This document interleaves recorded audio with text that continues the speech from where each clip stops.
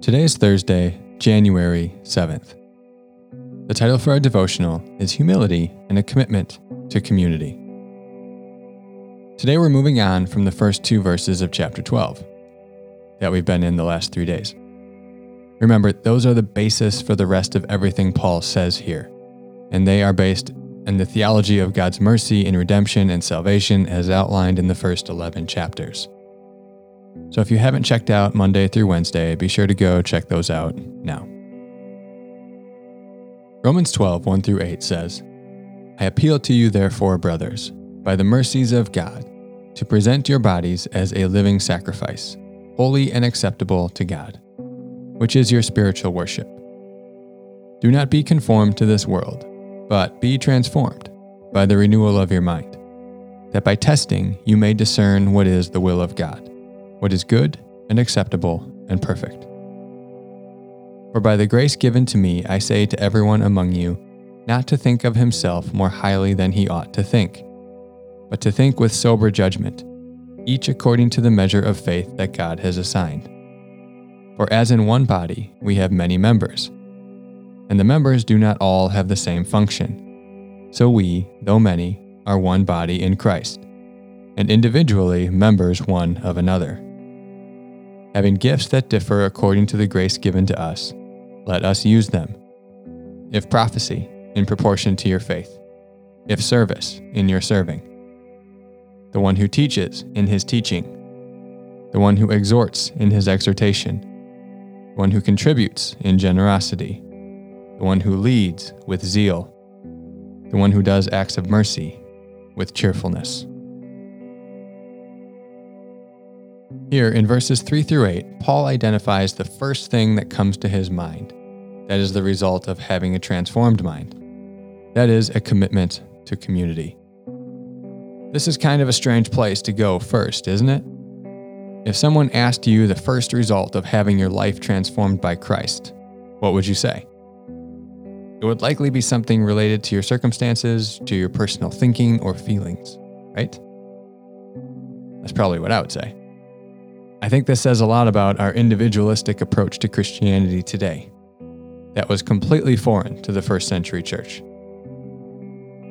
As we did with the therefore in verse 1, we must ask what the for in verse 3 is in reference to. Since Paul uses the word think in verse 3, he seems to be connecting it to the believer having their mind transformed in verse 2. So this is what it looks like to have one's mind transformed. First, it's humility and a recognition that you need community.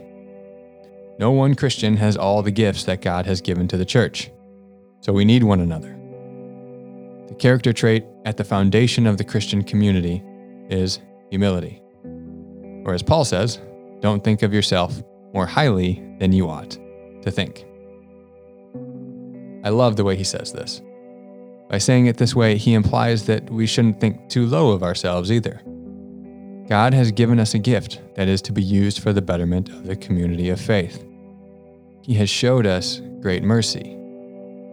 So we also shouldn't think of ourselves too lowly.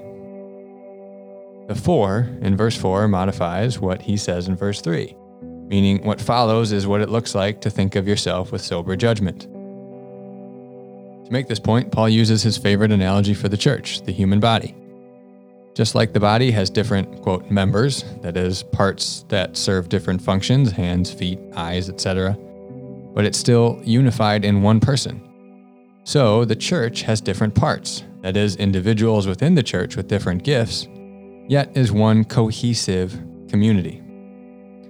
He says in verse 5, quote, so we, though many, are one body in Christ, and, I love this, individually members one of another. In closing, nothing is more toxic to a community than pride, or thinking of yourself more highly than you ought to think. A failure to recognize your dependence and membership to one another, to experience the fullness of God's grace, is the complete anti-Christ and anti-church state of mind. The Christian must recognize their own giftings, use them, as Paul says in verse 6, while at the same time recognizing they are one member of the larger body, and dependent on others expressing their gifts as well for the church to experience the fullness of God's grace. This cannot be achieved if individuals within the community are pridefully claiming their gifts are better than others, or you're using their gifts for the exploitation of others, or unaware of their gifts and how to use them. To be doing this implies that your mind has not been transformed, and you are not correctly discerning what God's will is. This way of thinking is radically different from the thinking of this age, going back to verse 2. The thinking of this age emphasizes the lone wolf, independent, self-sufficient person who doesn't need anyone. The thinking of this age tells us to get ours and use our abilities to exploit others and extract everything we can from them to increase our own personal lot in life. This is not the way of Jesus. There is, of course, much more to be said about the spiritual gifts, but for the sake of brevity, we're just sticking with the big ideas. For additional content, if you aren't aware of your gift given you by God for the betterment of the church, take a few moments to go through the assessment I've included in the devotional page. This will give you a good idea where to start. Don't take it as gospel. This is a launching point to try some stuff within the church community. After practicing these gifts that the assessment might bring up, you'll likely see where God has gifted you. Which one helps you experience God's presence best? What do you feel fulfilled in doing? What gets you fired up about church ministry?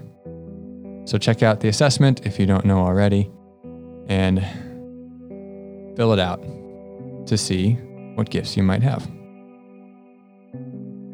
For reflection, reflect on your commitment to community.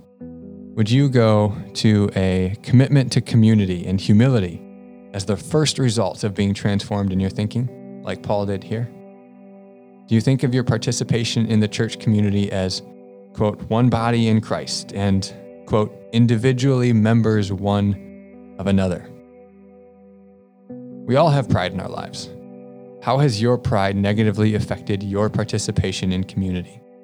Repent and commit to presenting yourself to God as a living sacrifice and being transformed by the renewal of your mind to know what God's will is. Again, hint, part of God's will is for you to humble yourself in community, is Paul's point here. So reflect on that. Reflect on your commitment to community and humility, and reflect on your pride and how your pride may be a hindrance to your participation in community.